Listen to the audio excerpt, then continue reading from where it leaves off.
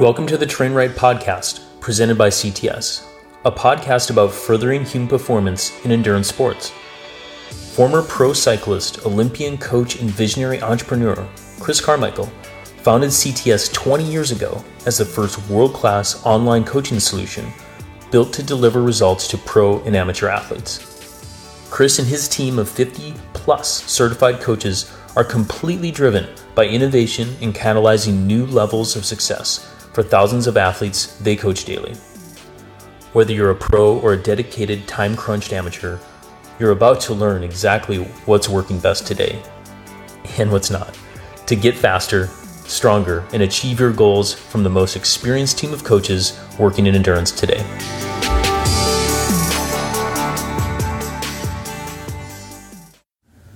This episode of the Train Right podcast is brought to you by Stages Cycling, the industry leader in accurate, reliable, and proven power meters and training devices.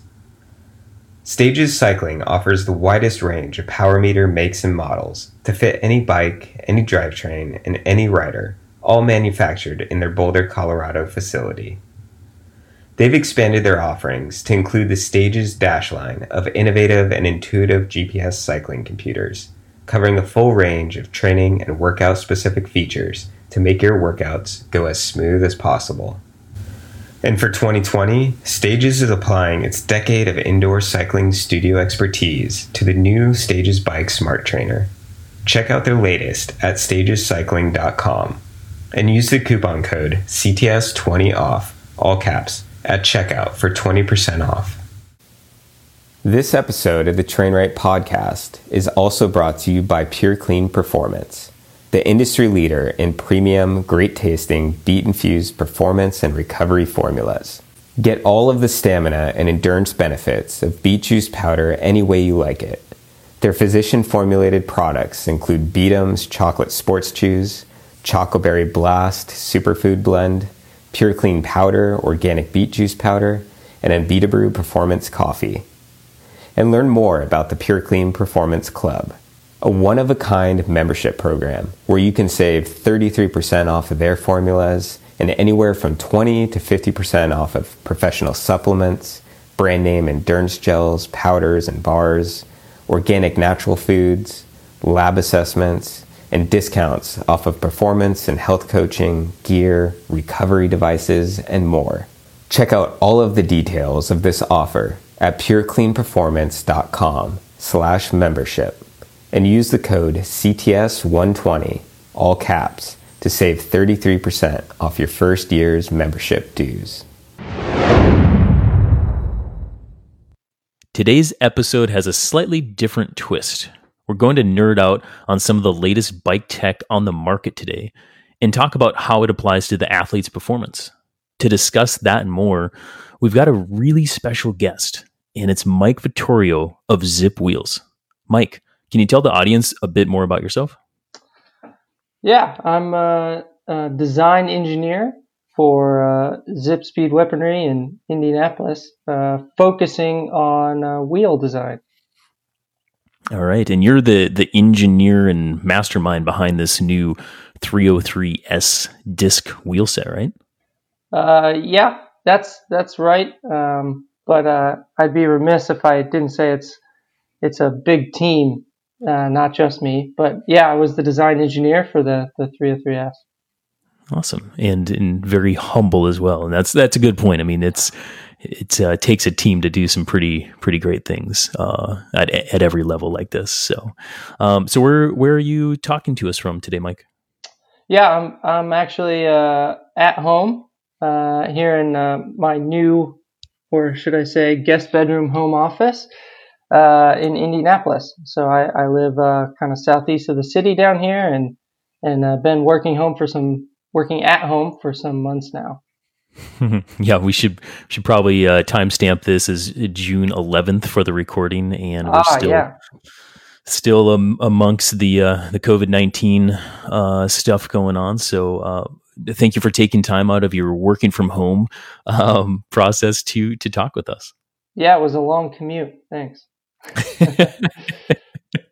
All right. So there's more than just wheels to talk about today, but we'll start high level on all the things and then drill down deeper into the wheel sets and explore the philosophy of how it's all connected.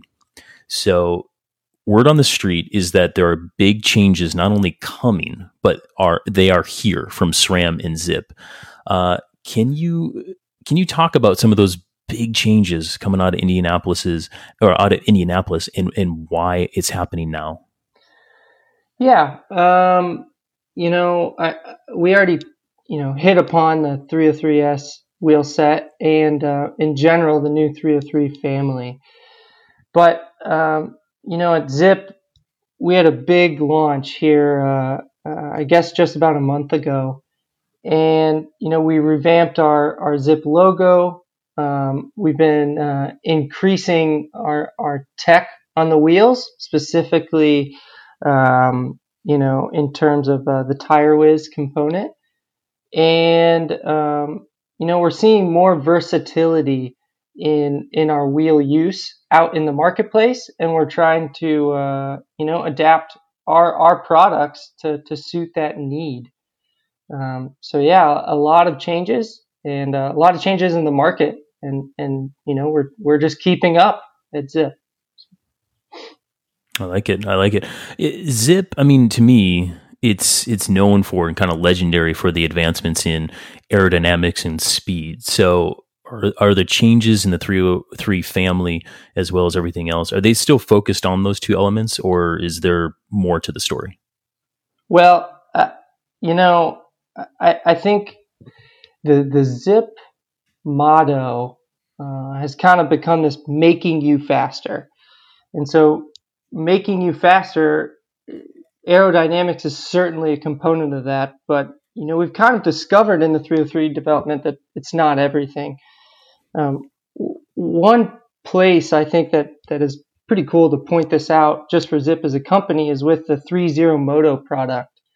So that product it's not aero, it's a mountain bike wheel, but the technology that was put into that product is to make the rider faster, to make you faster, and that comes with the unique ankle compliance of that single wall product and how it's able to corner.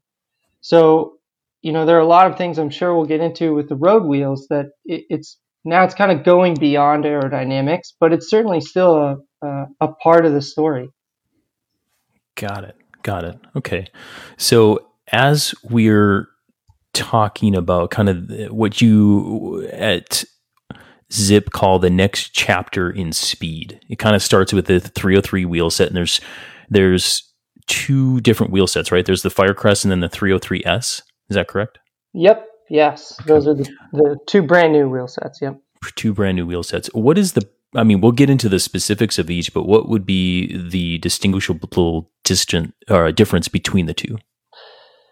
Yeah. So the 303 Firecrest is, I think most listeners are probably familiar with the Zipp product line, but if they're not, kind of the way we have it laid out is the NSW being kind of halo level products, typically defined by the lightest weight,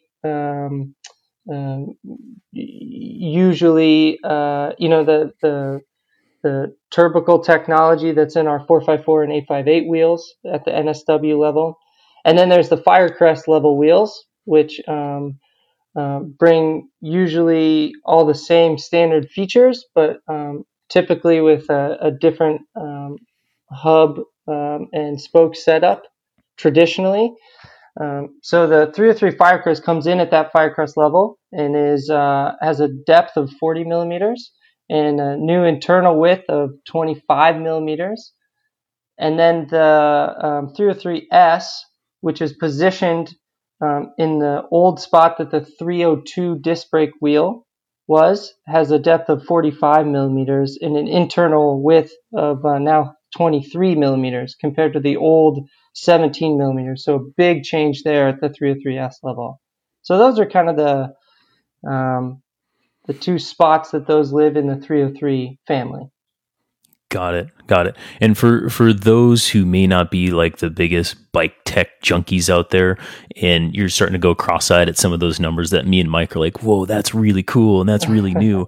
Don't worry, we're going to talk about those, and you can also look them up, like on the website, and kind of see visually what that looks like in comparison to the previous models. So let's talk more about those nerdy new things, Mike. What I like is you guys at Zip call it the next chapter in speed. And correct me if I'm wrong, but you talk about TSE, or the total system efficiency. Could you talk about what you mean by that and why Zip has taken this approach? Yeah, absolutely. So, total system efficiency is really this notion that you need to look at the entire system as a whole in terms of the optimization of performance. So, before you asked, aerodynamics and speed, well, it's going beyond aerodynamics as kind of your singular focus. So what we did is, we looked at all of the components that have an influence on speed, and then how to optimize those for the whole system. Got it. For the whole system, as the bike, the rider, like the bike frame, the rider, the wheels, the complete system. Yes, I think, for us, we're obviously focused on the wheel itself. So, these components or forces are, it narrows down to wind resistance, gravity, rolling resistance, vibration losses, and inertial forces. So those are the components, and specifically how they interact with the tire and wheel system are what we have control over. So that's where we were focusing in this kind of mindset of total system efficiency. Got it. So if I'm that type of rider that wants to go anywhere, do anything, but I don't want to sacrifice my performance, I don't want to sacrifice speed, that's what you're talking about. Yeah, absolutely. So the market is moving towards this kind of all-road mentality. So taking, your road bike or your what you would call traditional road bike on roads that you never would have gone on maybe 5-10 years ago, and then further the gravel bikes of the world popping up all over the place and wanting to explore, select single track gravel roads, fire roads, etc.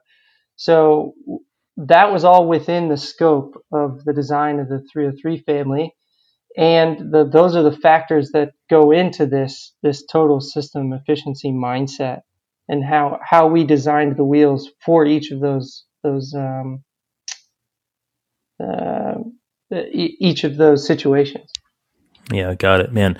I wish. So I used to live in Colorado for 10 years, and we do these long rides as coaches at CTS, and we have these old, like fire roads that connect to paved roads up in kind of like the high country and old mining towns and all this kind of stuff.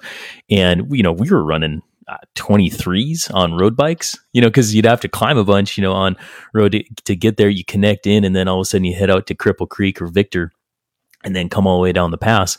And I remember being pretty skittish on those fire roads with 23s tubed.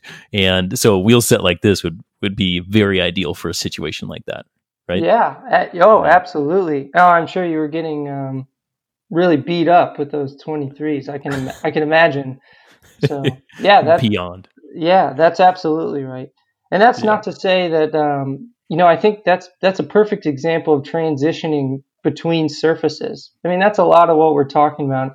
And even, I'm here in Indianapolis, and even around me, we have a lot of what we call, the chip and seal road, which is, right.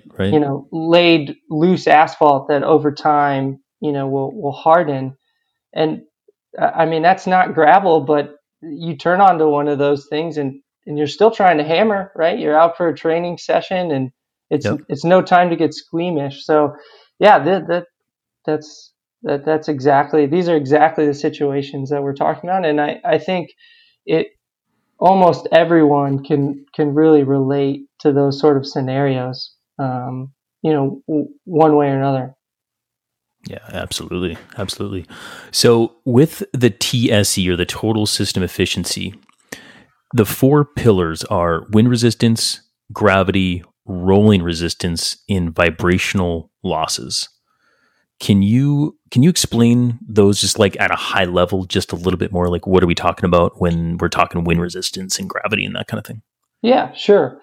So, wind resistance, I think, in terms of wheels and you said before, kind of being techie, that's that aerodynamic drag that, I think a lot of people are really familiar with.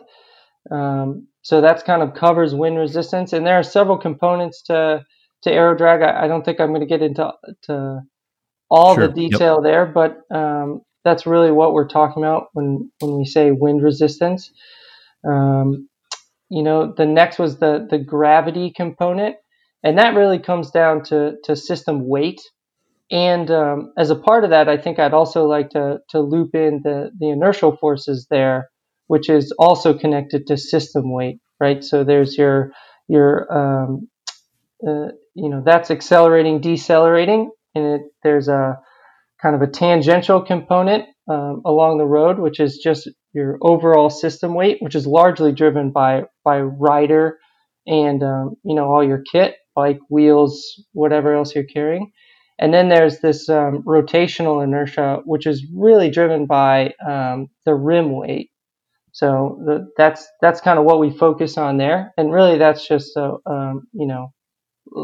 low weight wins in terms of gravity, so hauling yourself up a hill and reducing inertial forces. Then there's rolling resistance. So that's the energy loss that occurs every time your tire goes through a complete rotation. So that's happening on every single road surface, every time you're out riding, always. So just to move your bike, you're going to get some rolling resistance loss at all speeds, right? Mm-hmm. Whereas wind resistance, aero drag is it's a only a happens at certain factor, speeds, right? Well, yeah. So it's grossly increases as you keep going faster. Rolling resistance is relatively constant.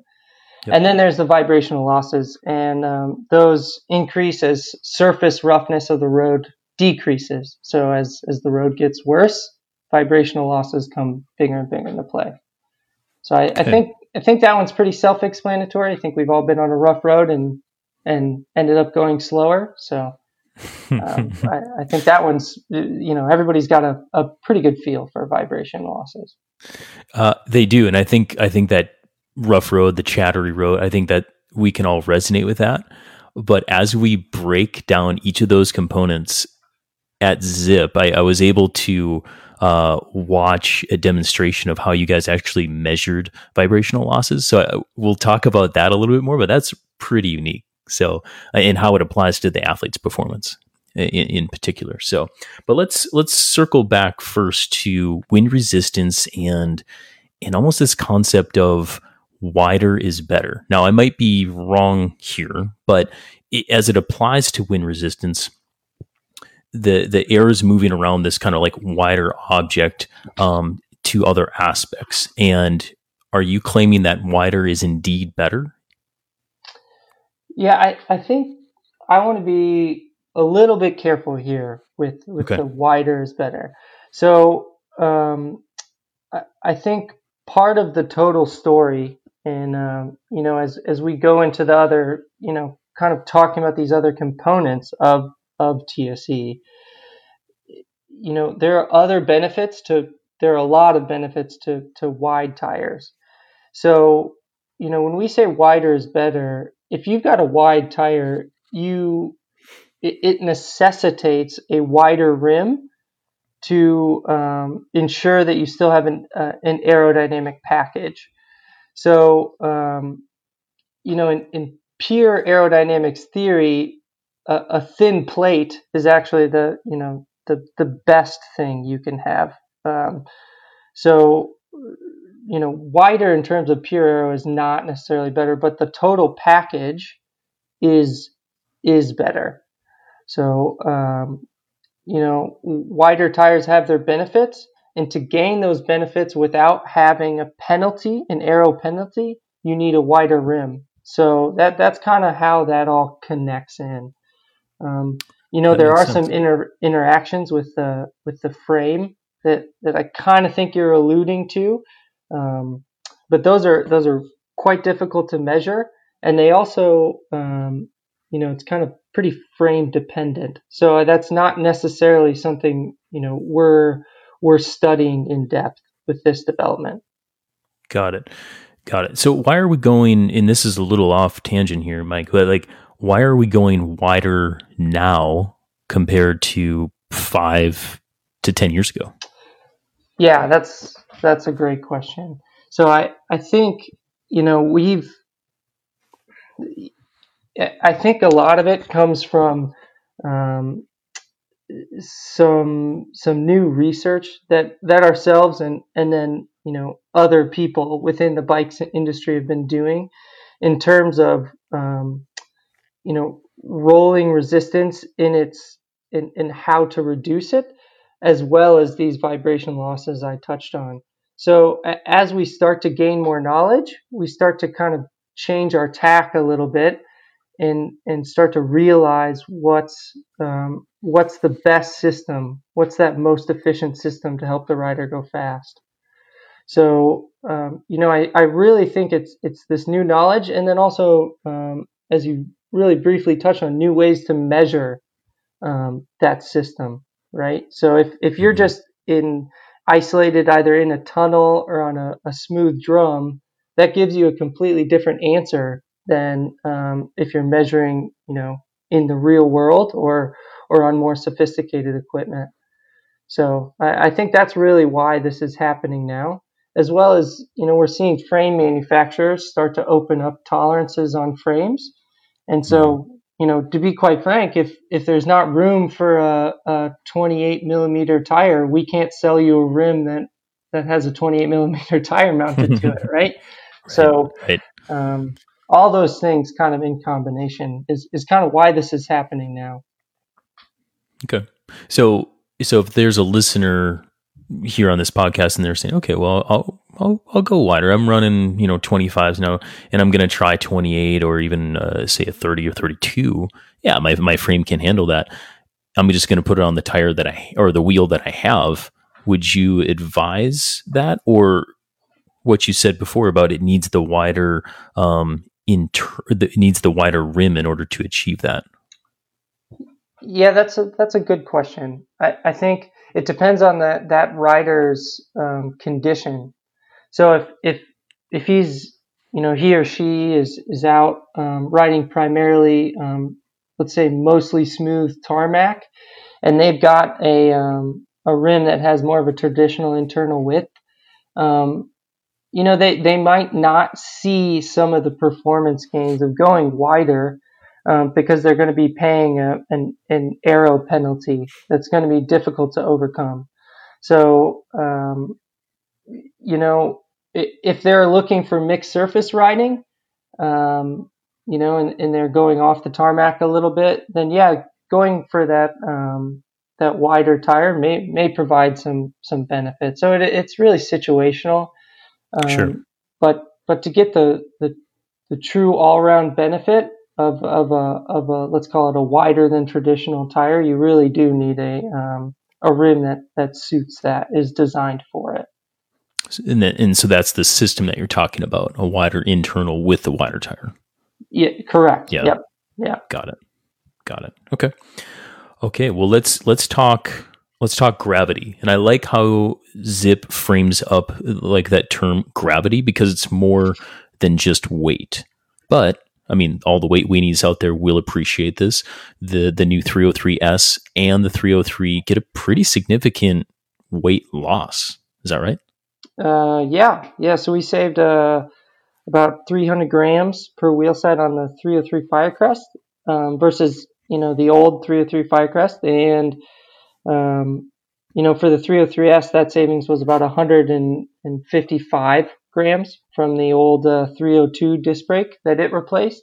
So yeah, really, in terms of wheel sets, that's a pretty big leap. Yeah, that's a real big leap for sure. And that, you'll notice that in the long hill climbs. But you mentioned, you mentioned rotational weight and how that applies to acceleratory forces and kind of overall performance there. How would a lighter weight wheel make you faster or make you perform better? Yeah, so let's restate the obvious. Like you said, if you're going out for a hill climb day, weight starts to be one of the biggest factors you think about. So lighter weight in your wheel set is just part of that overall bike system and human weight that you always want to be reducing in terms of climbing up a mountain, right? Mm-hmm. But in terms of inertial forces, a lighter weight wheel set, like I said, in terms of the tangential forces, is going to aid in the reduction of the acceleration force needed to get up to speed, as well as that snappy feel of that's really comes from the inertial force, and that comes from the rim weight. So that's the force required to get your wheel spinning up to speed, right? So I think most riders, when they put on a lighter weight wheel set, that's one of the first things they notice is when they're accelerating, is that kind of whether the wheel set feels snappy. I know that's not a very technical term, but that kind of is the most emotional term I can think of for it. Oh yeah, that resonates for sure. So these things are for climbers as well as crit racers. Sure, absolutely, absolutely, yep. And I would be remiss if I said that a reduction in rim weight, inertial forces, also helps with braking to some extent, right? So right. I know we're switching to disc brakes, or these are disc brake wheel sets. So a lot of people start once you get hear that disc brake, you start to turn off. Oh, braking now doesn't matter because I don't get the same hand fatigue. We've made advancements, but it does. I mean, that reduction in weight, it is going to help you stop faster, even in a disc brake wheel set. So being lightweight has a lot of advantages for sure. Yeah. And I made the analogy of hill climber, crit racer, but I mean, riding fondos, going to the coffee shop, trying to out sprint your friend on the group ride. I mean, it's all of those aspects filter into, hey, this is going to be way more fun when I ride them. Yeah, absolutely. Yep. Yeah. Okay. So one concern perhaps is, when we're scraping off carbon or weight decreases, sometimes we think that the durability or the integrity can be compromised. Is that true in this situation? No, not in this situation, to be blunt. Okay. Both the 303 Firecrest and 303S are actually they're more durable, stronger than the previous generation wheel they replaced. So that was something that for us was important as we're looking at the total system. We're asking these wheel sets to do more than they ever had before. So we wanted them to be stronger. We achieve that in a couple of different ways. I don't think I've mentioned it yet, but both of these wheel sets are hookless. So for those not what does that mean? Yeah. What does that mean? Yeah. So for those not familiar, so a traditional carbon road rim has a what they call a crochet hook that aids in locking in the bead in the rim. So when you mount your tire, the tire bead sits underneath that crocheted hook. And these rims do without that hook, which is only able to be done because of advancements in tubeless tire technology. So that means really it's the tire beads themselves have become stiffer and stronger, so that now you don't need that hook to retain the tire on the rim anymore. One thing we like to bring up is in motorcycle rims and car rims, they're all hookless, and so that this technology of being hookless it's been out in that realm for a very long time, and in the last 10-15 years it's been on mountain bikes for a long time. So we're really we're bringing that technology into road cycling, and it has its benefits. And one of those is that it's more efficient in transferring impact forces into the sidewall of the rim, and then ultimately into the ID, or the inner diameter, and then into the hub. So hookless has a lot of advantages in that case. Yeah, I was just gonna say. I mean, I've been running hookless wheels on my mountain bike now for about 2 or 3 years. When NV first came out with those, and I noticed that immediately. Just a very, very good riding experience from there. But so the hookless, basically, if you could look at the rim, the internal rim profile, it looks like a U, right, as opposed to a U with a little hook on there. That's what we're talking about, right? Yeah, exactly. Yeah. And a very quick, either it's our website or our materials for cross sections, but there are a lot of examples pretty easily accessible online to kind of get a good picture. So pretty quick Google search gets you some great examples. Cool. So when people are airing these things up, are they still going to hear that ping, ping, ping, and then the snapping of the tubeless tire setting in, or is that done away with?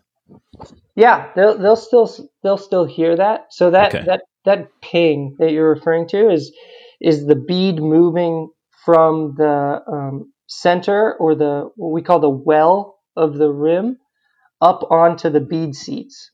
So it's actually snapping up onto the bead seats. So the tire bead is actually a smaller diameter than the bead seat, and that's intentional so that the tire bead has to stretch up onto that surface, that horizontal surface inside or on the rim.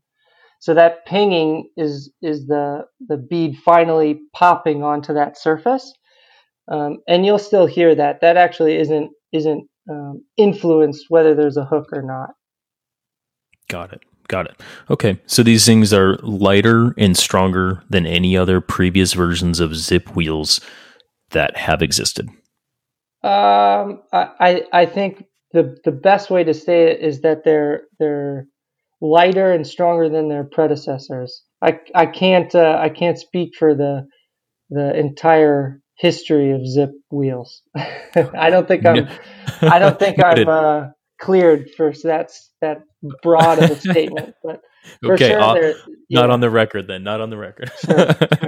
But they're definitely stronger than their previous generation that they replaced.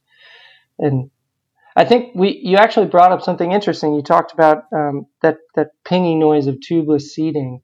And these are tubeless wheel sets, or I should say they're they're only cleared for tubeless tire types only. You can still run a tube, but you can, but only with tubeless tire types. And really, if you run a tube, you're really not going to get the full benefits of the wheel. But one of the things that's actually not talked about a lot, so this is kind of insider info, is we put a lot of effort into getting the dimensions dialed in to optimize tubeless seating, so to really improve that process. So I think one of the gripes we hear from customers, and we're aware of it, is that tubeless can be difficult to use, right? It can be sometimes difficult to set up. And both these wheel sets, we've made improvements on that, and we did that by changing the geometry and then the sizing of the diameters in the tire bed to really help the user um, install tires. So I think, that's going to be something that people notice. I mean, that's the first thing you do when you get your wheels is you put tires on. So, um, That's I it. think I want to make sure people know that's something that we've kind of worked hard on, but it doesn't really show up in all these performance numbers. But I think it's an important part of the experience. I think it is too, and I'm a big believer in riding tubeless. I've got tubeless on every bike that I own, which is probably more than my wife wants it to be. But it is incredible, and yeah, sure, it takes a little bit of setup and a little bit of maintenance, checking to make sure that you still got sealant and going and it's fresh sealant and all that kind of stuff. But the experience that you have when you're carving through turns or up on a huge mountain climb and descending down, the confidence that you have of staying connected to the ground, and you can kind of hit more things and worry less about it. Yeah, absolutely. It simplifies it. Yeah. So anyway, a good plug for just going tubeless, right there, free of charge. Let's talk rolling resistance, Mike, because this is always a hot topic in cycling. So can you tell us more about what rolling resistance actually is, what a contact patch is, and why that matters when it comes to performance? Yeah, absolutely. And I think this is actually a great segue from tubeless, talking about tubeless, right? Yeah, it totally is. Straight into rolling resistance. Well done. So, I'm going to start off with the contact patch. We're talking about Sure. when we say contact patch. So that's really, that's just simply, it's the portion of the tire that is deformed to take up the force of the rider's weight, or let's call it the system weight, the rider and the bike. So if you were able to, ride over a piece of glass and walk underneath the glass and look up, you would see kind of an oblong shape that's contacting that piece of glass that's supporting the weight of the rider. So when we talk about contact patch, that's what we're talking about. And Got it. and so that's all part of this. Kind of connects into this story. So as your tire rolls, if you think of that contact patch, if you took a silver Sharpie and you marked one position on your tire and were to track that as it went around, as the wheel rolled, each time that portion of the tire contacted the ground, it would have to deform to create the contact patch, and then as it passed the ground, it would go back into its static shape. So when you think about rolling resistance is actually the energy loss that's created by how much energy it takes to deform the tire as it creates that contact patch versus how much is regained as it goes back to its static shape. So that you touched on kind of contact patch, it plays right into this rolling resistance story. In the kind of scientific term for that is elastic hysteresis.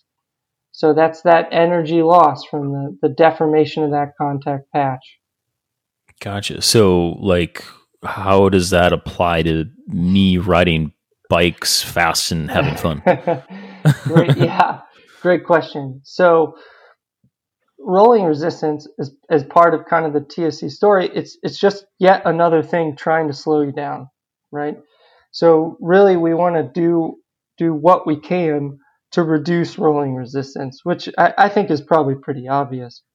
Right. So Totally. if we try to break it down and think about how you can reduce rolling resistance, well, that contact patch, it's really just driven by the force, so the weight of the rider in the system, and the pressure in the tire, right, to create an area. So as you pump up your tire more, there's more pressure. There's going to be a smaller contact patch.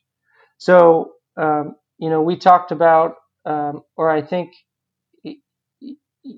that's where a lot of riders historically have got, I got to pump my tire up to 120 psi.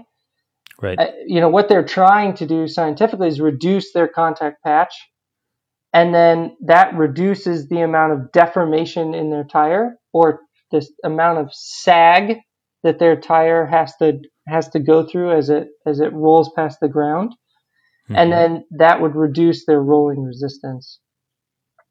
Got it. So why don't I just pump it up to 120 and go for it? Yeah, exactly. Well, it's not. Yeah, that's not the whole story. It's not that simple. That would be great, right? That would be great. But simple. It would be simple. But sure.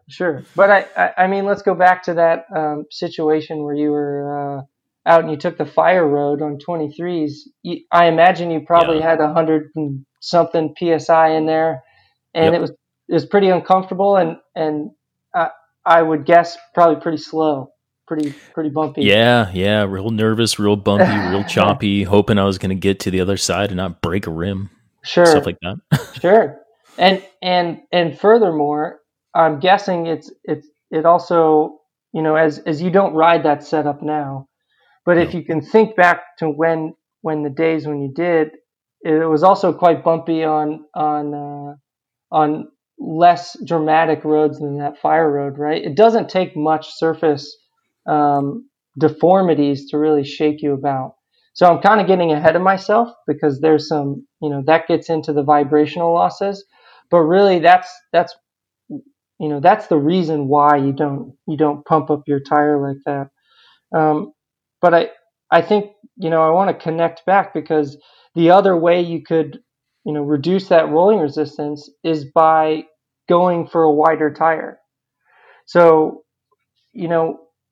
the rolling resistance is that reduction in energy loss. So if you can reduce the amount the tire sags or the amount it has to deform, you can reduce the rolling resistance.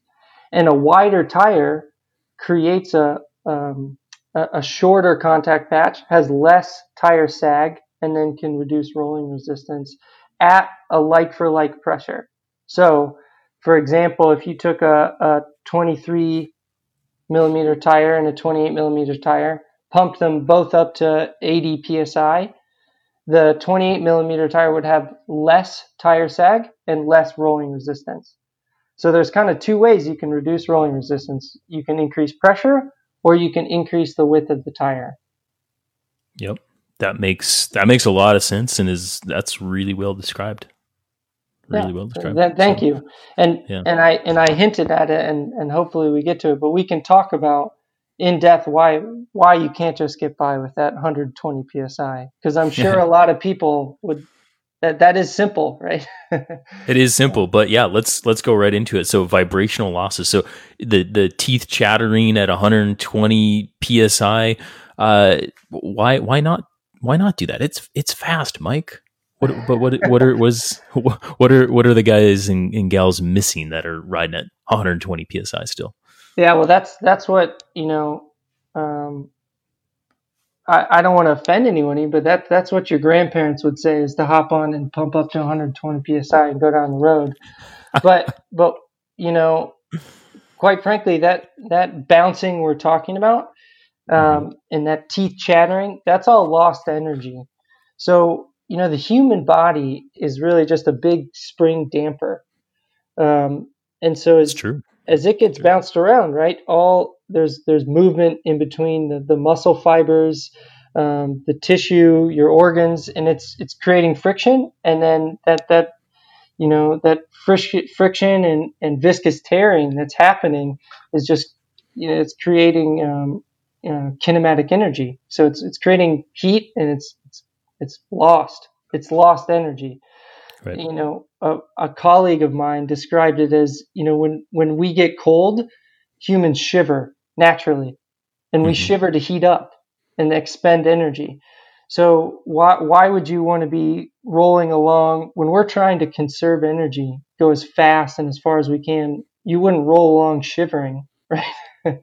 So it's ideally no, but I've done it. I've done that too, and I did not like it. So it's in essence, it's kind of it's the same concept. We're trying to reduce that movement in the human, which is lost energy into the system. So the way to do that is to have energy absorbed somewhere.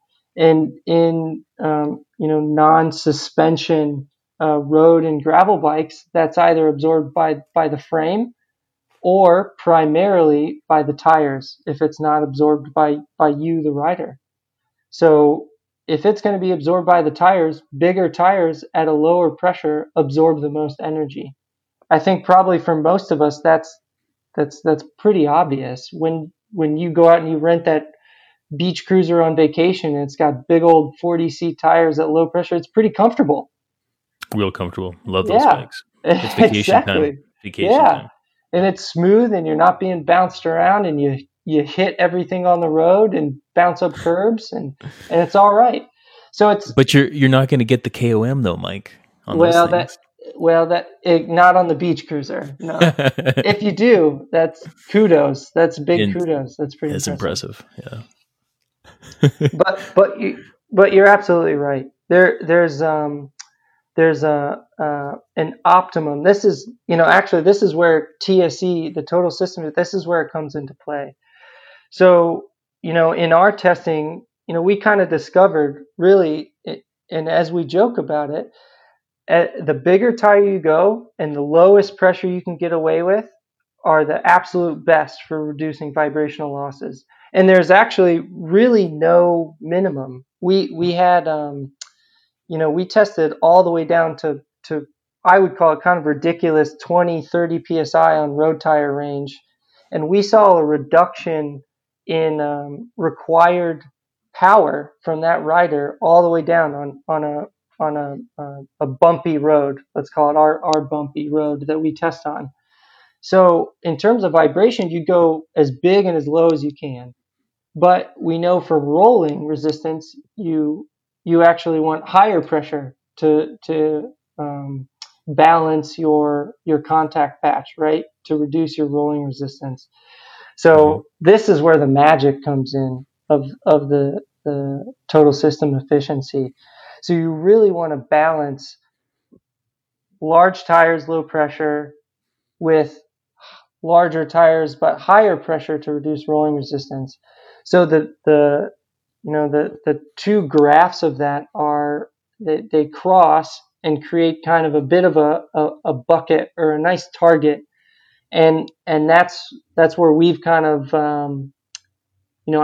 I think to pat the whole team on the back, they've kind of figured that out and figured out, versus our traditional setups, that optimum or where that bucket is much lower than it's been before, because vibrational losses are such a big component to the total system power required. Got it. So to bring this down to home a little bit more, I mean, we're joking about 120 and stuff, and we mean no offense, but you also mentioned, you brought them down to 30, in testing. But for the new 303s with a tubeless setup and a 28 tire, what kind of pressure are we talking about for, like, say, I don't know, average rider of 150 to 180 pounds? What kind of pressure are you running for that optimal performance in that situation? Yeah, that's a great example. So let's just pick right in the middle of that range. So somebody who's about 165, sure. They're going to be running in the rear with that 28 millimeter tire, which on the 303 will really measure to about 30 millimeters, because of that bigger internal width that we've designed in. You're going to want to run, we recommend running about 60 PSI in the rear and about 56 PSI in the front. So, we were joking about 120, but that's half of that, right? So it's half of that, yeah. And even most guys who are running, let's 80, 90 before, that's still 20 PSI less than that. I would think even my colleagues are let's say, the colleagues who were riding before they, we made these discoveries, that they were in that range. So we've kind of learned a lot on this product and where to target those pressures. So this is just shooting from the hip here. It's very countercultural to run, these lower pressures at Zip. What's been the discussion about how to change riders' habits Like, how do you do that, like, across not only in the United States, but like truly across the world, people riding these bikes? Well, yeah, that's a great question because it's not, we know it's not easy.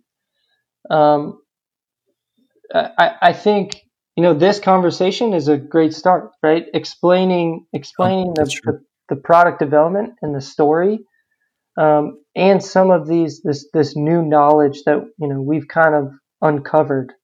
I think all of that's pretty important in trying to make sure that people understand the the science behind what we're talking about.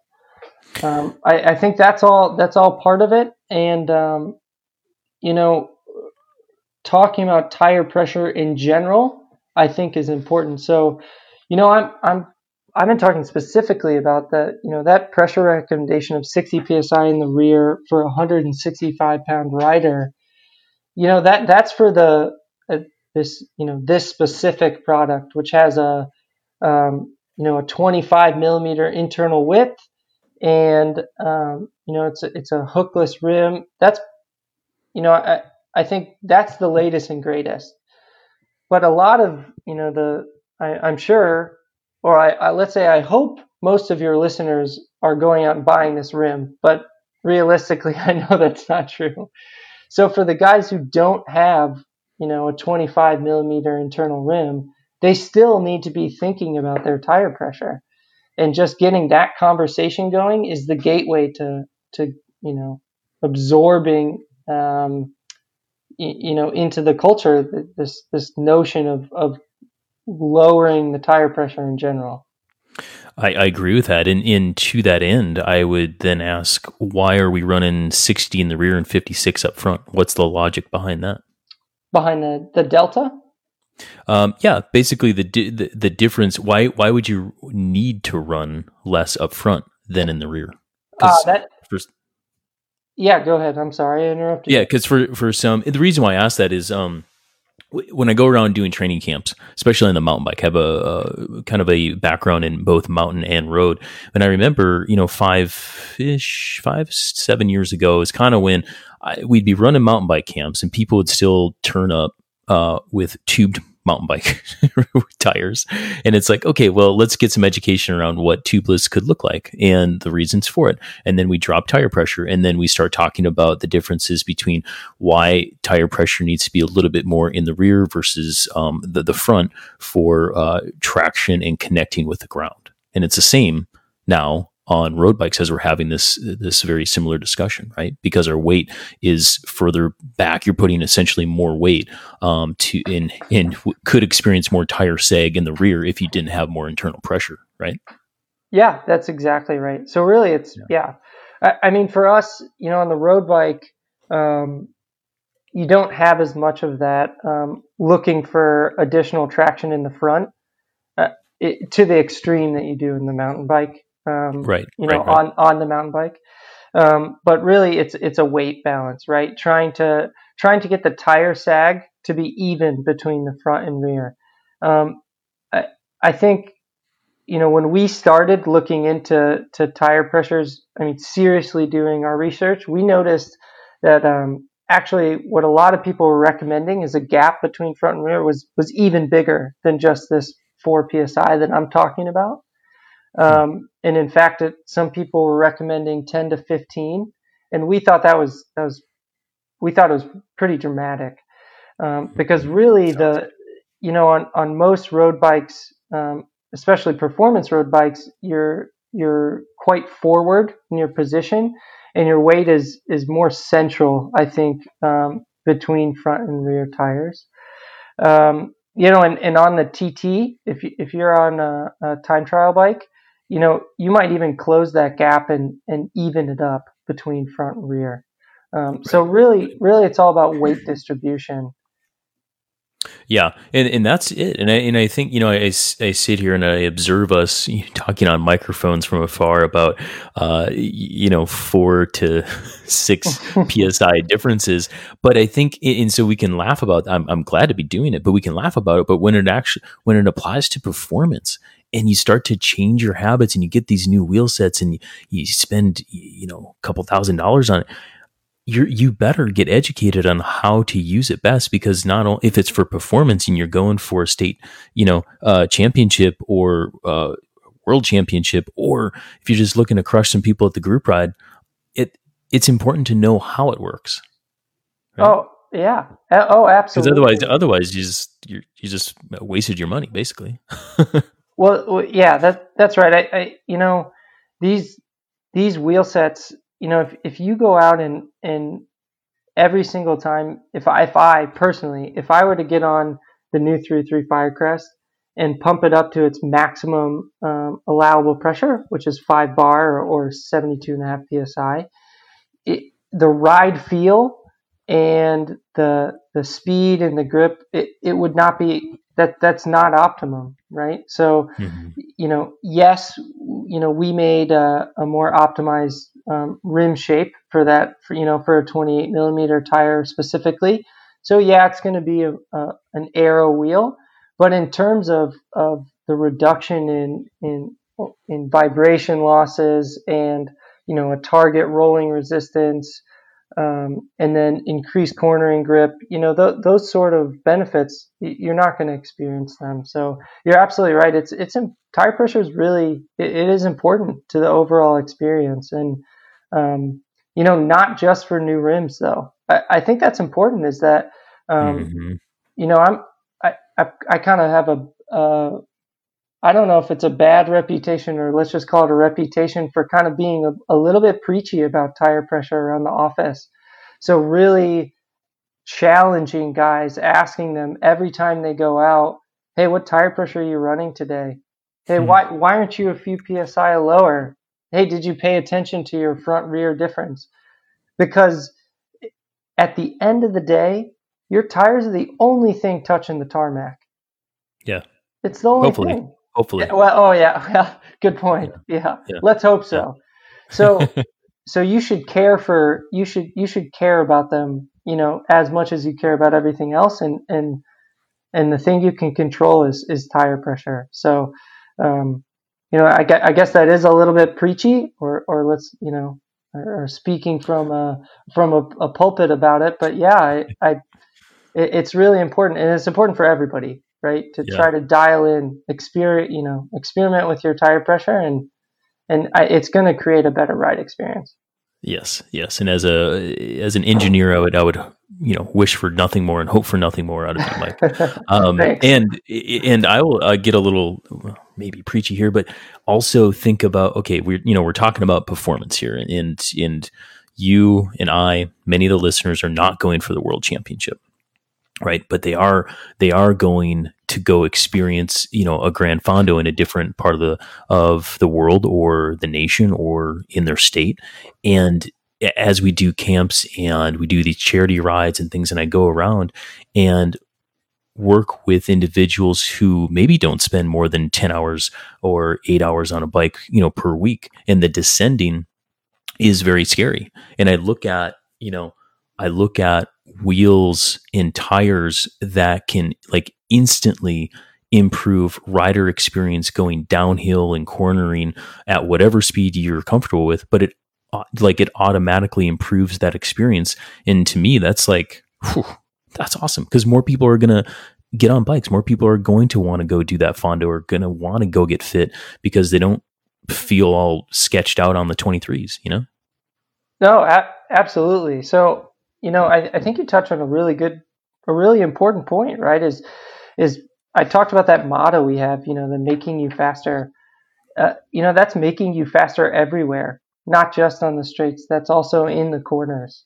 And it, I know very few people will have experienced these wheel sets yet, but I can tell you from a lot of the, I test ride the wheels as luckily part of my job, right?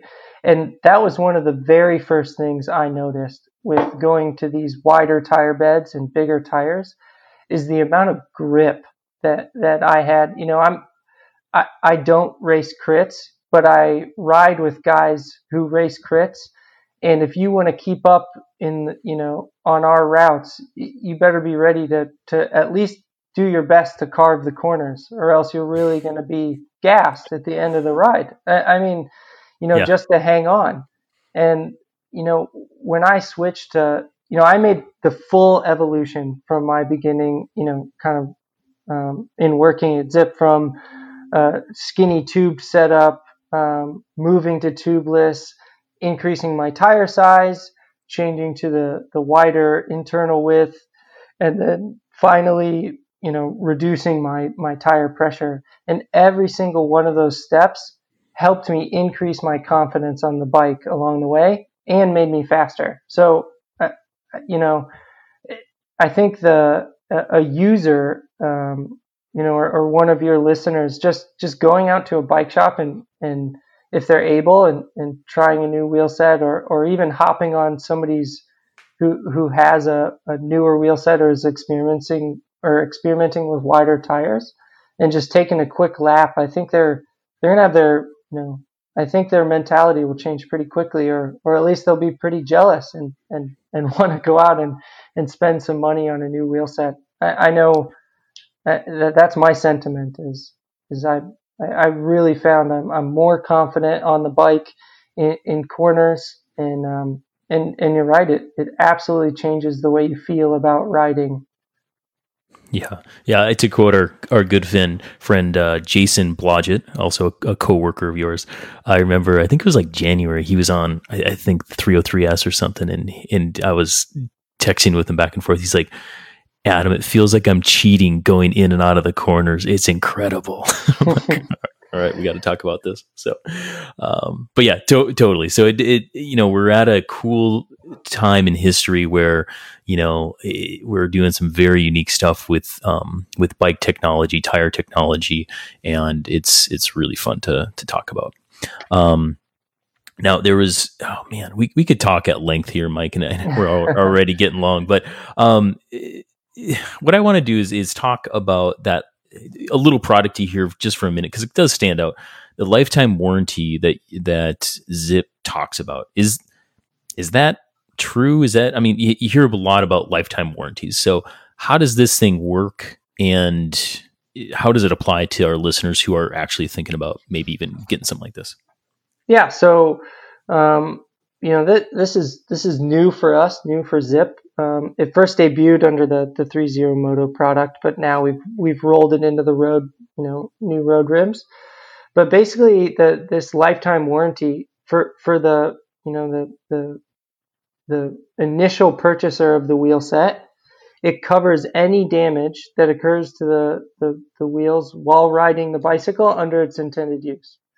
So, for example, you were out riding, you hit the mother of all potholes on the group ride because the idiot in front of you didn't point it out.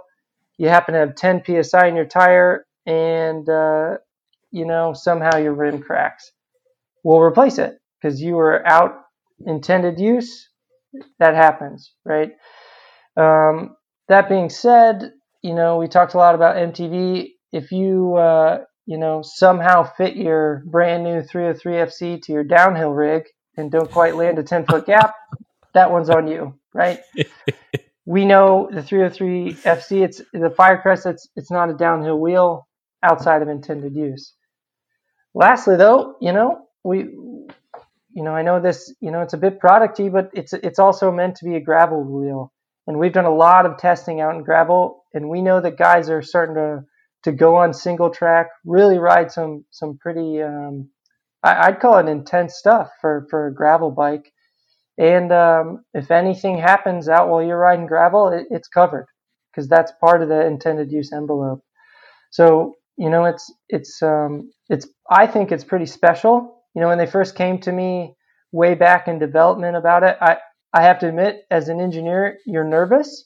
But we increased our level of testing, both in the lab and in the field. And, we're confident we can get away with this, get away with the warranty, because, of the listeners out there who are thinking through all the things they've hit, in our testing, we hit all of them and the wheel survived. So we're confident, and if something happens, it'll be covered. So, I know that's a bit lengthy, but it's kind of special. So I'm excited that they pushed us to, develop a product that can be able to offer that sort of warranty, because we know they're expensive, so they should be covered. Yeah, no, that's stand behind your product like that, and that's a strong message right there. So, again, a little producty, but that stood out to me, which is why I wanted to bring it up, because I was like, man, if they're touting that's worth talking about. So, well, excellent, Mike. This has been awesome. We've covered a ton today, and we're going over. There's more stuff that I did want to cover, but I think it's a time that we start wrapping up. And it's really good to see companies evolving with the rider, with what the rider wants. Meaning, I want to ride gravel, I want to ride road, and I want to be able to not shatter my bike in doing so. And we're really talking about the versatility of what a bike and a wheel set can do. But not sacrifice the performance. And so I think Zipp has really, hit the bullseye on that with this, and it's really fun to talk about. So to kind of summarize, I like to finish with some of these takeaway questions. And some of these questions we actually already nested into here. So I'm actually going to start with my third question, Mike, and then I'm going to throw in just a random one toward the end and really set you off kilter. Sure. All right. So first question to you. What is a common misconception when buying a new wheel set, when a customer is buying a wheel set or shopping for it? What's a common misconception out there? Yeah, that's interesting. One thing I think I can speak of, or that I've kind of heard at the water stops or the coffee stops, is you can't ride your Zipp wheel set all the time, or your carbon wheel set for that matter, but here we're talking about Zipp wheels. Mm-hmm. And they're only you're only meant to get them out on race day or special occasions. And we just talked about a new warranty, and if that doesn't convince you, I don't know what will to ride your wheels all the time, ride them daily. So, you should feel confident in what you're buying and using. And I think that to me that's a misconception, that you can't be riding your carbon wheels all the time. We've made a ton of advancements in making the wheel sets more durable. And then again, we're standing by that, and we're covering them. So yeah, I think ride your wheels. Yeah, that's actually spot on. That's also what I hear a lot. I'm always like, man, I'm going to ride these awesome wheels all the time. But it's still a common concept out there, is training wheels and racing wheels. Yeah. If people want to buy 2 sets of Zipp wheels to train and race on, the more the merrier for me, right? True. Yeah, that's true. But I'm telling them, if they just buy 1 set, they should use their set. So cool. Okay. So second question for you is, if a listener just bought a brand new bike this year, and they're listening to this podcast and they're like, oh, great, now I need to get a new wheel set because the one I just got is not as wide. Should they go out there and buy these new 303s, or should they be patient? Well, that's a tough question, right? You're asking somebody whose paycheck comes from people buying wheels. So, right. But you're the best person to ask, because I'm like, okay. Well, yeah. You designed it. So, the frank answer is, with this 303 family of wheel sets, we know that they're faster and more capable than than ever before, and what's out there. So if I think I would absolutely recommend somebody to go out and look at a new, one of these wheel sets.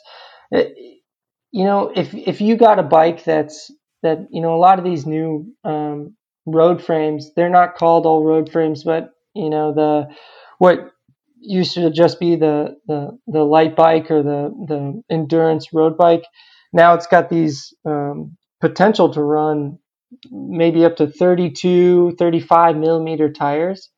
If you want to take advantage of that and still get the full aerodynamic benefits and still be quick, you're going to want a rim that matches that, and that's what the 303s do. I'm not saying that whatever wheel sets are out there are bad, but this our strategy of looking at the whole system, I think it is pretty special, and it's really allowed riders to make a benefit of using wider tires, which comes with all those great things like increased speed and comfort and cornering grip, etc. So yeah, I'd recommend it, but yeah, that's all I can say. I love them. I'd certainly buy myself a set. So yeah, and I will apologize because it's kind of is like put you in a bad spot. But what I want the listener to think about is it is a complete system, and oftentimes my athletes will ask me, which bike to buy and how to buy it and all this kind of stuff, and oftentimes they'll buy a complete bike, and the frame is pretty darn good, the group set's pretty darn good, and they're saving some money, and the wheel set may not be as good. And so one very quick, very good way of upgrading a bike system or a bike setup is indeed in the wheels. And so again, depending on like how much you spent and what are the actual wheels and all that kind of stuff, if you bought like medium, a wheel set will definitely upgrade the complete bike setup in a very quick way. And that was kind of my way of jamming that question in there to get people thinking differently. So, well, that's actually a great way to think about it, right? Is out of all the things you can upgrade, per dollar, I think wheels really, really pay off, right? We said it before, but hopefully every ride, the rubber's the only thing touching the ground, and you want that system that's touching the rubber. You want that to be complete, and that's what we've strived to do. So, yeah, that's right. That's a good point. Okay, so final question, Mike, and this is the curveball. All right, so you're doing Gran Fondo. You got a giant hill climb. You get to the top, and all of a sudden it is chip seal and gnarly on the downhill. But you've got a hill climb finish to go. That's all pavement and super glassy pavement. Are you going to dump pressure at the top of the first hill climb, or are you going to keep it in? Whoa, what an interesting scenario. Let's see. If you're trying to win this Gran Fondo, I don't know how you could be stopping to let out pressure. There's an aid station up there. There's an aid station. I'm trying to get my way out of answering. I think ideally we talked about this kind of this like ideal bucket of when vibration losses take over from rolling resistance. If in this scenario and I'm running 303s and I see that chip and seal, I think I would let out a little bit of pressure, because I know the wider tire bed, and I know personally from experience that these rims, they're not going to feel squirmy. That's one of the special things about them. As you go lower and lower in pressure, that feeling of I think kind of really came from tube setups at too low pressure, where they get that squirm feel. That's something really special about these, is that that doesn't happen until really dramatically low pressures, outside of rideable pressures, I should say. So, right. If it were me, yeah, I think I'd press the Presta a little bit and let out a few PSI, knowing with confidence that, I don't think I would get, I don't think I'd have any losses on that paved uphill at the end. So yeah, that's a very interesting question though. Kudos for coming up with that. You have quite the imagination. Well, that's just it. And really, that's what we're talking about. It's the sweet spot between the vibrational losses and the rolling resistance. And from everything I've seen from you guys is you can really maximize, the vibrational losses and not really give away on the rolling resistance to optimize that performance. And so I would do the same thing at the very top in that scenario for sure. So. Yeah. I would like to think, hopefully, in that situation, I've done enough testing on my own of tire pressures that I'd already be spot on. But sure, maybe that's just the engineer nerd in me. But. That's right. But yeah, if anything, experiment with your tire pressures. And anyone, every rim, every setup, experiment. It's important. It's really important. That's my number one takeaway. I couldn't agree more. And so if you got through this podcast, you listen to us just completely go off on tangents. If you just take away anything, it's start experimenting with tire pressure, because I think it will open up a lot of people's minds. So, Mike, this has been awesome. Thank you so much for taking taking a lot of time out of your workday to chat with me. But if listeners want to follow you or they want to check out Zipp, how do they do that? Yeah, I think the Zipp Speed Instagram, I think is obviously a great place to follow, not only our developments and some product stories, but a lot of the athletes that we sponsor that ride our stuff. So for me, that's a go-to. That's just at Zipp Speed. Yep.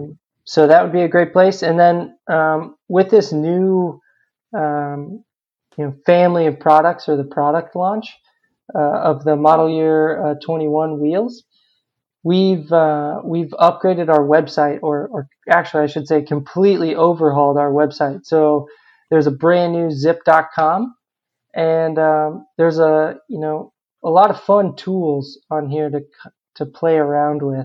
So there's some more information on the total system efficiency. We have a brand new wheel finder, which kind of takes you through some inputs about your ride style and maybe recommends a couple wheel sets you'd be interested in. And then, of course, a whole bunch of product information and where you can buy products. So I think, yeah, check out those spots. It's good browsing in between the rest of your workday. That's right.